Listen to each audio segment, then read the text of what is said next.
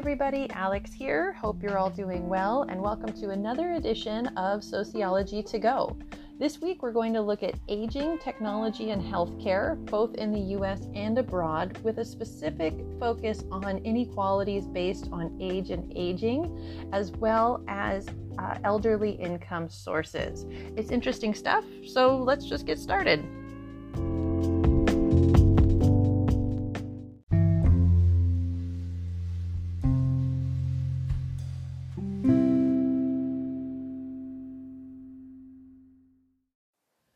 Okay, so the first stop we should probably make is to think about some social perspectives on age and aging.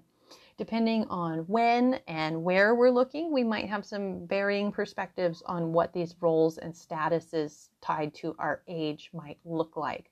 Are we looking at the elderly as being full of wisdom and experience and of value, or are we looking at the elderly as obsolete and not contributing to the workforce anymore?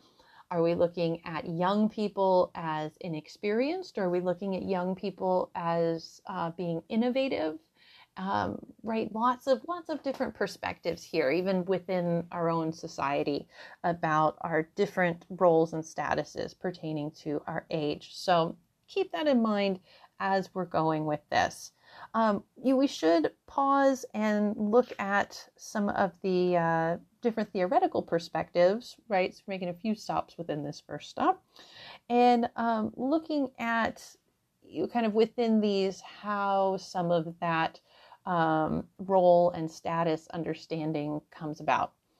Our functionalists are looking at how age and age group roles and expectations keep society stable. So when we're young, we are getting our education, we're learning how to be contributing members of society. Through adolescence, we're trying to figure out what that contribution is going to be, and we're learning about kind of how to become an adult. And then in adulthood, in theory, we are contributing to the workforce and we are building our families and performing these roles and meeting these expectations until that magic number of 65 here in the US, where we are expected to make room for those behind us in the workforce or those entering the workforce, so that they too can climb these various ladders. And then we leave that role, enter retirement, and have support in place so that we are able to live during that period of our life where we continue to disengage from these positions in the workforce, but enter other positions. So say things that we didn't have time to do, be they leisure or community engagement in the form of, say, being on the board of directors of a museum, or volunteer work, some manner of contribution there, until we disengage further and don't inhabit even those roles and statuses until we eventually pass on, right? Our functionalists would point out that this is very normalized, right? This is a normal process. It's an encouraged process in which we are relinquishing power, relinquishing control to make room for the generations behind us. This is how society is able to stabilize. Right, it's very idealistic though too, because we see not everyone is able to retire. 65 is not the magic number for everyone. Not everyone wants to, not everyone can, and not everyone has that support on the other side once they've exited that role of worker or employee or business owner. They don't all have, and we don't all have that ability. So we come to some serious questions about how our roles and statuses contribute to the stability of society, and therefore what happens when we can't uphold those statuses or we can't leave those roles. This is interesting to look at even from an economics perspective. and sociology of work, right, where we see bottlenecking occurring. And as we venture into other theoretical perspectives, we may see stigma, or we may see stereotyping or ageism pertaining to elder folks in the workforce. But we'll talk more on that a little bit later. We should, of course, check in with our conflict theorists and see what they have to say here. And their perspective is, of course, a little bit different. They have this modernization theory of aging, in which we are looking at the links between our roles and our statuses, as we enter this realm, this age group of being considered elderly, with labor contributions, right? So looking at our relationship to the means of production as we age, and how that changes once we are of a certain age. How are we able to contribute? How is society really geared towards youth in many ways? I think a great place to look at this, we could go all different directions, but you know me, I like pop culture. So I'm going to say, let's look at this from a pop culture perspective. A majority of media created today, fashion created today, is geared towards young people. It's not to say it's all geared towards young people. Certainly we have great shows on Netflix like Grace and Frankie. Love it. This is not even necessarily new, but a majority of what is out there is geared towards young people. And when we have that designation or prioritization towards a certain group, this leaves us to consider the value placed on those that are not in that group. In this case, we're focusing on the elderly. We see that, again, kind of like our functionalists are saying, that new openings are created through retirement. Looking at typically how we go up the ladder in our careers, right? We are probably at the highest point in our career once we reach retirement, right? Presuming we stay in the same career forever, which, is becoming a dated idea in and of itself. But presuming that we have, say, worked in a career path for 45 years, we will probably be at the peak of it by the time we reach this age of retirement. So we are seeing people be asked to leave at that point.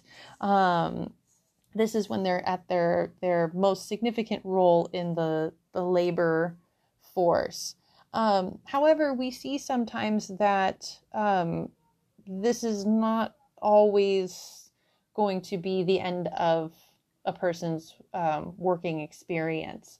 So if a person leaves a position and tries to seek something else out, we may see that ageism in the hiring process doesn't allow for that person to find a status similar to what they had previously. We'll talk more on why folks may re-enter, I should say, the workforce. We'll talk about that after looking at this theory a little bit further. We also have to think in this this value assessment about the role of technology and how education and economic technology have a relationship here that our conflict theorists are interested in. As we acquire our education, we are often exposed to contemporary technology. And as we age, or we have gone longer without being in school necessarily, we may not have access to contemporary technology or education or information pertaining to it.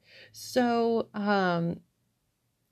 we see that elderly individuals may experience a technology gap in which their work and their industry may develop a reliance on new technology, but they are not necessarily able or viewed as able to participate because of their absence of education pertaining to that technology. So they end up forced into less valued or technology dependent jobs, or may be viewed as being obsolete in their training and education.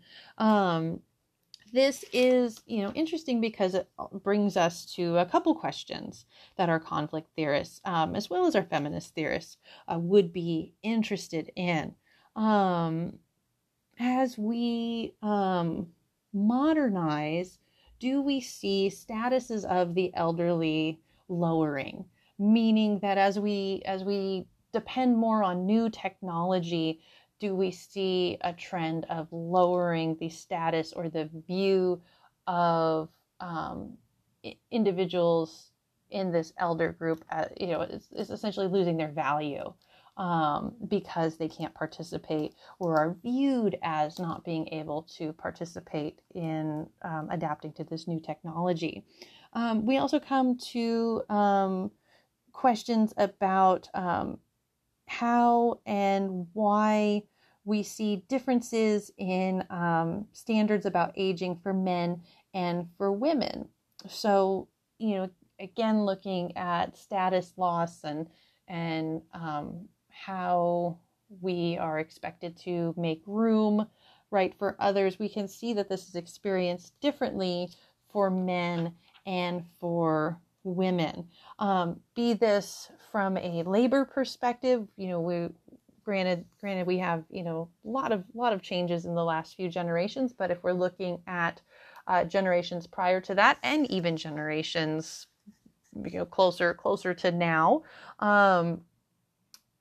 we see a lot of women not be valued for the work they have done at home. So women expected to be stay-at-home moms, but then that work not being valued. Or those working not being viewed as primary breadwinners. We have this double standard of aging where men are valued or assessed based on what they can do, right? Often relating to their power and their authority, as well as what they're contributing to the workforce.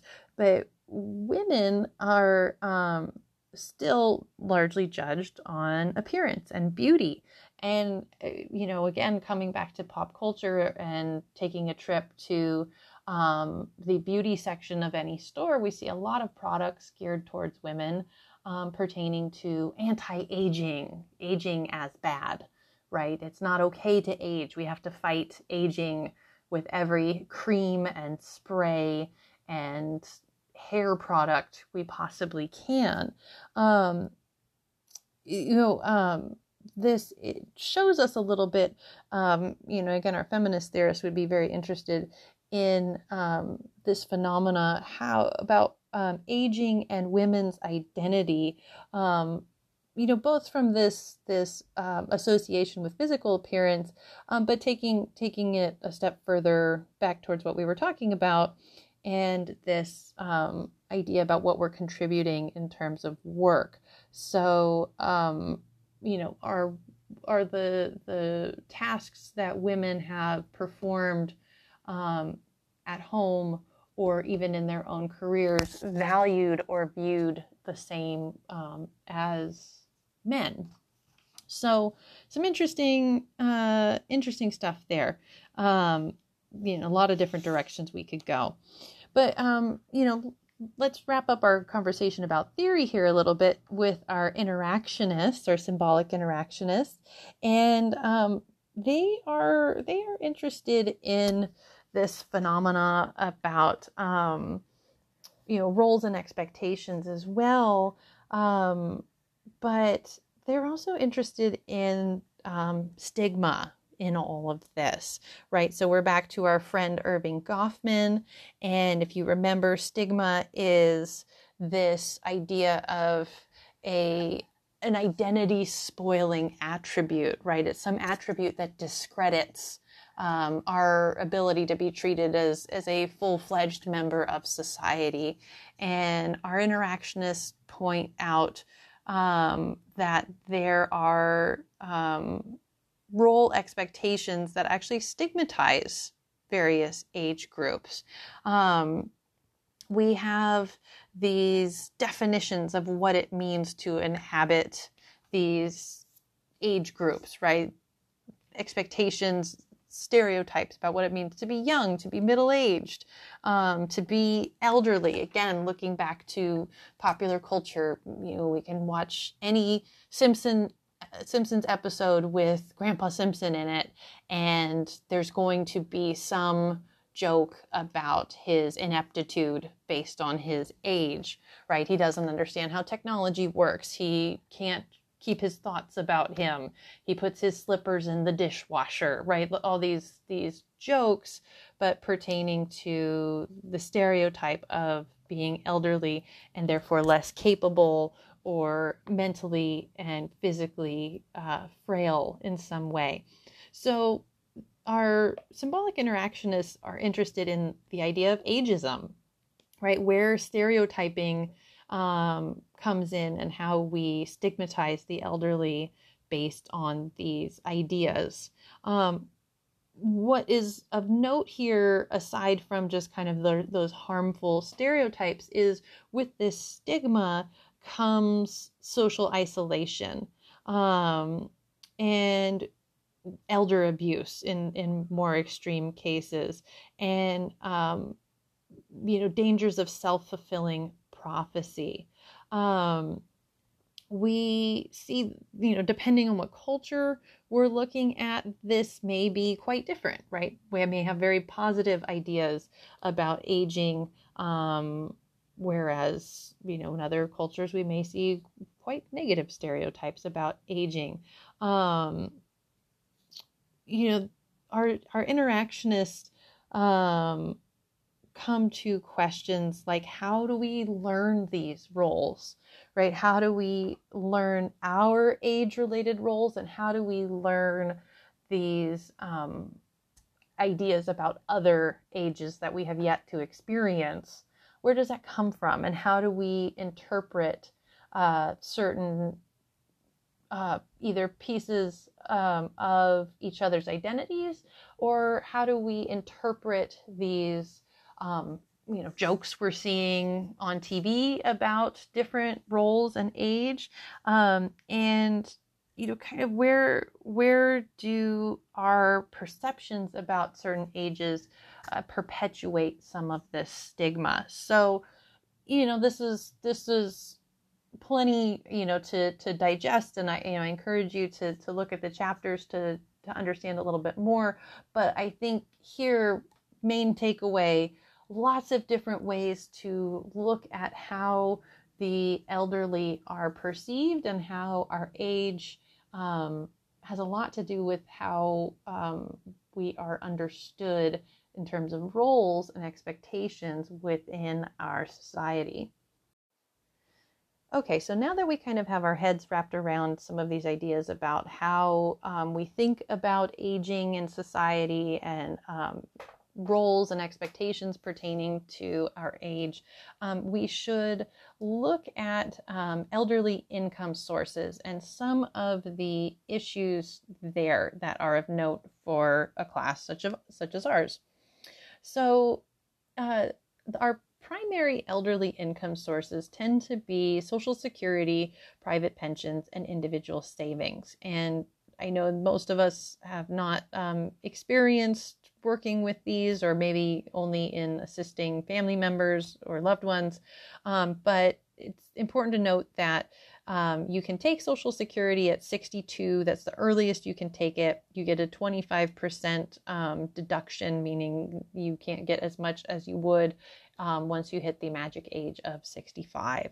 That's how our system works. And at 65, you have access to healthcare, and you have access to several other federal resources that are put in place to accommodate those who are not actively generating income anymore, meaning that you have left the workforce.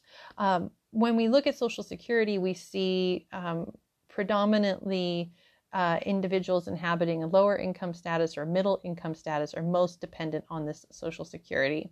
And it's important to note that income and gender play significant roles in how much Social Security we will have access to. Also, we have to think about age and how much or what kind of health care we are going to need. Typically, while we see anyone across any age bracket, will need healthcare. We all need healthcare, right? In varying forms. But we tend to see as we get older, we need more access to healthcare, or we may have more conditions in which we need regular ongoing treatment or more significant care. So as we get older, heart disease, strokes, hypertension, right? These are all things that require ongoing care. So that gets expensive.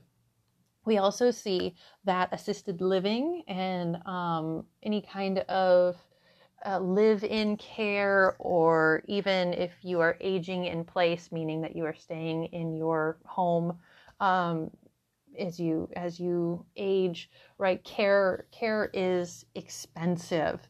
And what we're seeing when we kind of combine all of this is the problem of all of this mixed with the fact that we are living longer, right? By the graces of medicine and technological advancement, we are all living longer than generations before us. However, we have not always foreseen that, and we have not always expected that. And so that with other factors at play, we're seeing that folks are outliving their savings, meaning that they are living longer than they expected and running out of money. So what does this mean? This means lots of things. This means an elderly homeless population. This means dependency on children or grandchildren or family members. This means, as you'll read about in the article assigned today, an elderly crime wave in Japan. As you'll read about, this is a significant phenomena in which we see elderly individuals committing minor crimes in order to go to jail or go to prison so that they will have a place to live or a means of being covered, having housing, shelter, food, while they can save up some of their pension so that when they get out, they will have a means of supporting themselves for longer. This means in some cases folks that had retired re-entering the workforce, or anxiety or concern for this being a problem, folks not leaving the workforce. So this comes with, of course, difficulty as we see folks trying to find work in a workforce that has a lot of stigma towards the aging and the elderly. So I want us to talk about that next. We should also, though, before we go too far off into ageism and aging, and that relationship with the workplace, we should also acknowledge a little bit more this technology gap. So challenges may be present based on our age and our relationship to technology and our ability to even find a job. So if you don't have a computer, don't have internet, don't have a smartphone, you may not even be able to search for a job. You may not be able to apply for a job, as the idea of turning in a paper copy of a resume or paper copy of a job application is pretty obsolete at this point. Conversely, if we're needing to look for more affordable housing, much of this is done online, right, and through technology, needing to have email addresses and things of this nature that some do not have, that they did not need or have any kind of experience with during their time in the workforce, or have anybody to show them or teach them these processes. So we see even being able to look for a job or look for housing or look for care may be limited by our knowledge, experience, or access to technology. But let's talk about this ageism thing here now.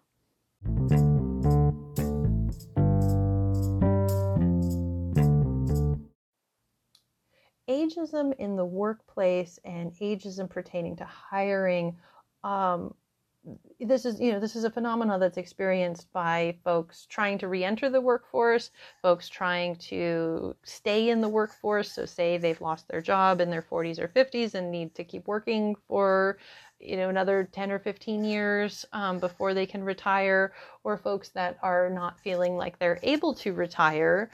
All of these scenarios have the possibility to run into ageism in the workplace. When we're looking at the numbers, in 2016 we were talking about 34.4 million Americans between the age of 55 and 64 were employed. That's a significant number. And that age bracket is often the age bracket that experiences ageism pertaining to hiring, as well as promotion and treatment from other coworkers. So some of the why here, in terms of why folks of a certain age are viewed as problematic or risky. There's reference often to obsolescence, meaning that what they have learned or what they have done in the workforce, or the skill set that they have, is obsolete, no longer of use or behind the times, or not able to adapt. Also, with this pertaining to hiring, we see reference to individuals not being worth the investment, meaning that they are not going to be in the workforce long enough to be a worthwhile investment. So if we're looking for somebody who's going to fulfill a position and a career path for the next 20 years to benefit a company, but you are only going to potentially be working for 10, you are not going to be viewed as a worthwhile investment. This is somewhat similar to what we see women in their 20s and 30s experience, with the idea of them as a risky hire, because it is presumed that a woman will take time off to get married, take time to have children, and not necessarily prioritize their career over said children as the primary caregiver to their young ones. So not totally the same, but similar in the sense of how committed a person will be perceived, right? So another reason that comes up is this perspective of being unable or unwilling to adapt, meaning that when somebody has experienced, a career or experienced working in an industry, they may have an idea about how things should go, and there is a concern that those individuals will be unable or unwilling to adapt. Again, this is, rooted in stereotype and unfounded, but this is a justification that is given along with the view that an individual with 20 years experience under their belt is not likely to come in at base pay like a younger person would, so they are viewed as more expensive. Gender fits into this, of course. We see that finding full-time employment for older women is uniquely difficult pertaining to stereotypes about appearance. So I think the book brings up a great anecdote about a woman who's told by a placement consultant, she's looking for a job, that she may remind the manager too much of his mother, or that, kind of building off of that, they're not the right look for, say, the face of a company, meaning like the receptionist or customer service for a company. We see several studies. The book references one from 2007 that places priority not just on skill set, but on physical presentation for women seeking jobs more so than men. Also noting that there are cases where younger managers may perceive older women as a threat.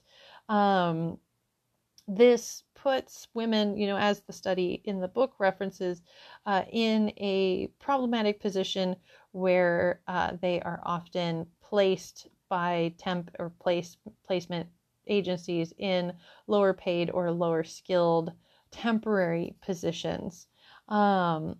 So, this has a lot that we could expand on, but I think it's important to note, as we're talking about the experience of women here, so too do we see gendered expectations about men, the idea, coming back around to this idea of being unwilling to adapt, lots of stereotypes about men in competition with younger men, and views of power dynamics there. So ageism in the workplace takes a lot of different forms. Looking at this hiring aspect is significant because we are watching with this how successful or unsuccessful someone can be in acquiring or maintaining work as they age.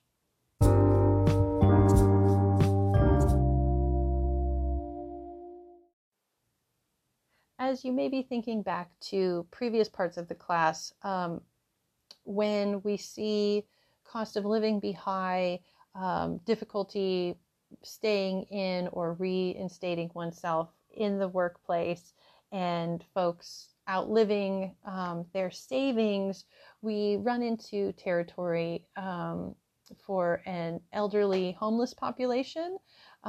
We also run into unique phenomena like you will read about in the article this week in Japan about elderly folks committing minor crimes. Ringo apparently has opinions about said minor crimes, to be able to go to jail or go to prison as a place to stay. Meaning that they will have shelter, they will have food. In some cases, their medical needs will be met better than what they have access to outside. So as the article that you're asked to read will discuss, reasons for this include, not being able to survive on what is left of their pension, or feeling the need to save their pension so they can save up their pension while they are in prison so that they will have more to live on longer while they get out. maybe get some basic needs met in the process.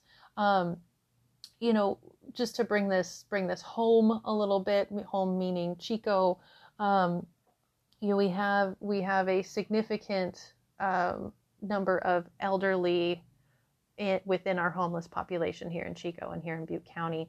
And as it relates to COVID and coronavirus, we saw a very mixed response, both from City Council and from the community, about how to address our most vulnerable within an already vulnerable population, meaning our 65 plus individuals experiencing homelessness.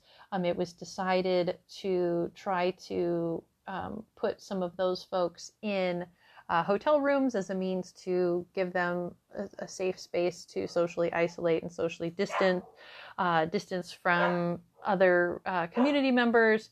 But we see that some of these unique needs, be it in this time or be it in other times, and regular times, as we'll call them, the before times, as I hear them referred to in memes on social media, this population experiences a different level of need and a different kind of need, just as we would see homeless adolescents, homeless children, homeless adults all have different needs, and certainly a lack of resource for acquiring those needs.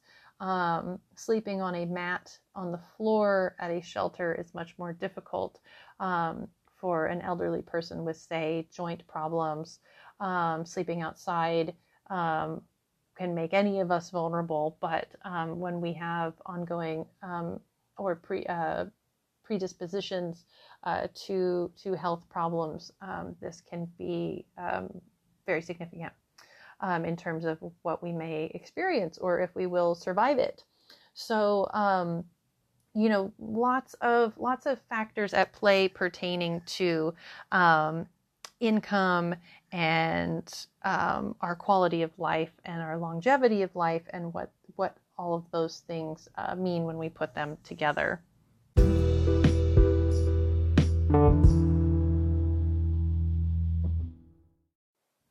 One last stop we should make here, as we've been talking about aging and technology and health, is isolation. Isolation right now means something different than what we've talked about previously. But isolation and loneliness is very much a component of be it shelter in place and the social distancing we're practicing right now, but this has been an experience for the elderly for a long time. We can tie back to some of what our functionalists were talking about how we see the elderly withdrawal from society, and we have to ask if that is voluntary or if that is forced or somewhere in between. But one anecdote I think that's worth bringing up here is that of public transportation. There was a study done in the UK, and we've seen some studies done in the Bay Area, and I believe a study done in New York about public transportation, specifically subways, tubes as they're referred to in the UK, the tube, and BART, if you're familiar with the Bay Area. And the technology required to participate in the use of this public transportation. We see as we get older, we may be unable to drive, or we may feel unsafe to drive, choose not to drive for any number of reasons. And public transportation would be our primary means of getting around if that's the case, or walking or what have you. But public transportation to get further distances is what we would rely on. And as we've seen, these forms of public transportation move from cash and tokens to having to use a touch screen or a credit card or get a pass or order passes online, right? This becomes more complicated. And if this is not something that we're familiar with, or familiar with technology that would allow us to feel comfortable to explore this new demand, we may feel embarrassed, we may feel overwhelmed or discouraged, isolated, or like this is not for us anymore. And the UK study definitely indicated that many individuals experienced all of those things, discouraging them from using public transportation, or even having them feel like they could not use public transportation because they did not have a familiarity enough with the technology, such as a touchscreen or a menu to use it. So what has been done is in some public transportation stations, educators, meaning community members or some employee of the public transportation service, are there to educate and walk people through it, so that they may feel comfortable or confident to use this public transportation.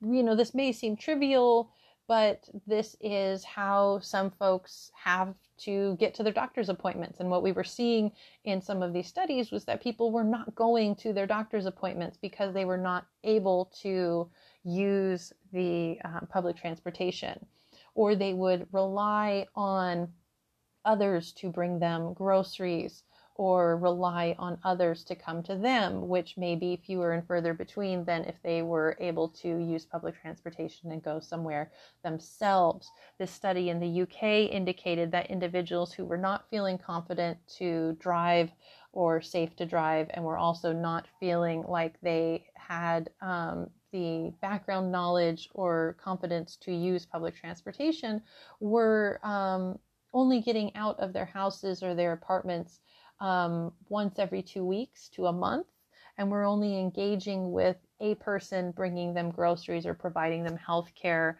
once every 3 days to a week. So you can imagine the tax that can take on an individual's mental health and mental well-being, and what prolonged isolation and loneliness may bring about.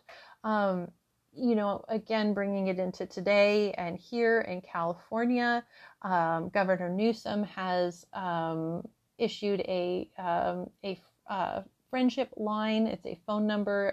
It's an easy Google. I don't have it with me off the top of my head, but it's a phone number, an 800 number that is in place to call if you just need to talk, if you are experiencing isolation and loneliness, whether you are elderly or not, but specifically geared towards the elderly who are highly isolated right now. It's a means to address that loneliness and isolation. When we look at isolation and loneliness, of course, there is a mental, physical, emotional toll, but we may see challenges to an individual's sense of value or self-worth, or value within society when they are isolated, or feeling like the technology needed for, say, transportation or driving is no longer for them or adaptable to their skill set and ability. This can, like much of what we've been talking about this week, cause individuals to feel like, society is essentially not for them anymore, that this world is not, including them in it. And so we must look at, technology and this relationship to aging here, and what pros and cons that presents too, because you may be thinking that, well, wait, technology might be a great way to address isolation and loneliness, right?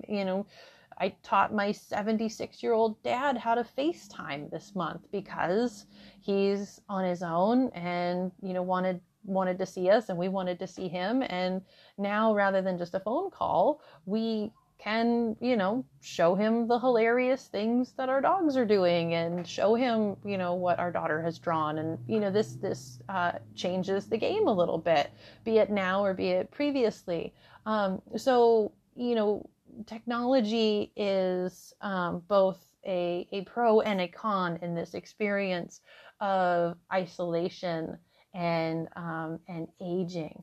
So, we don't want to say, shame on our technological advancements for excluding the elderly, but we do have to acknowledge that it is not just the access to technology, but the access to the skill set to use technology that allows it to alleviate some of these issues.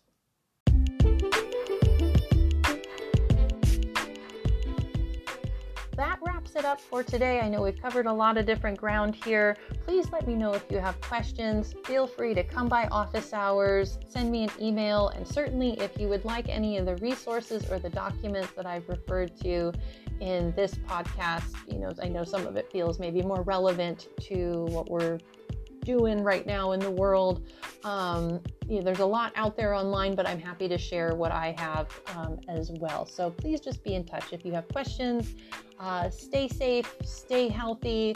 We'll talk next week. That'll be our last week of material before finals week, which I'm going to more rosily refer to as the week before summer break. So be well. Best of luck on all your assignments and all your wrap up of the rest of the semester. And we'll talk next week. See ya.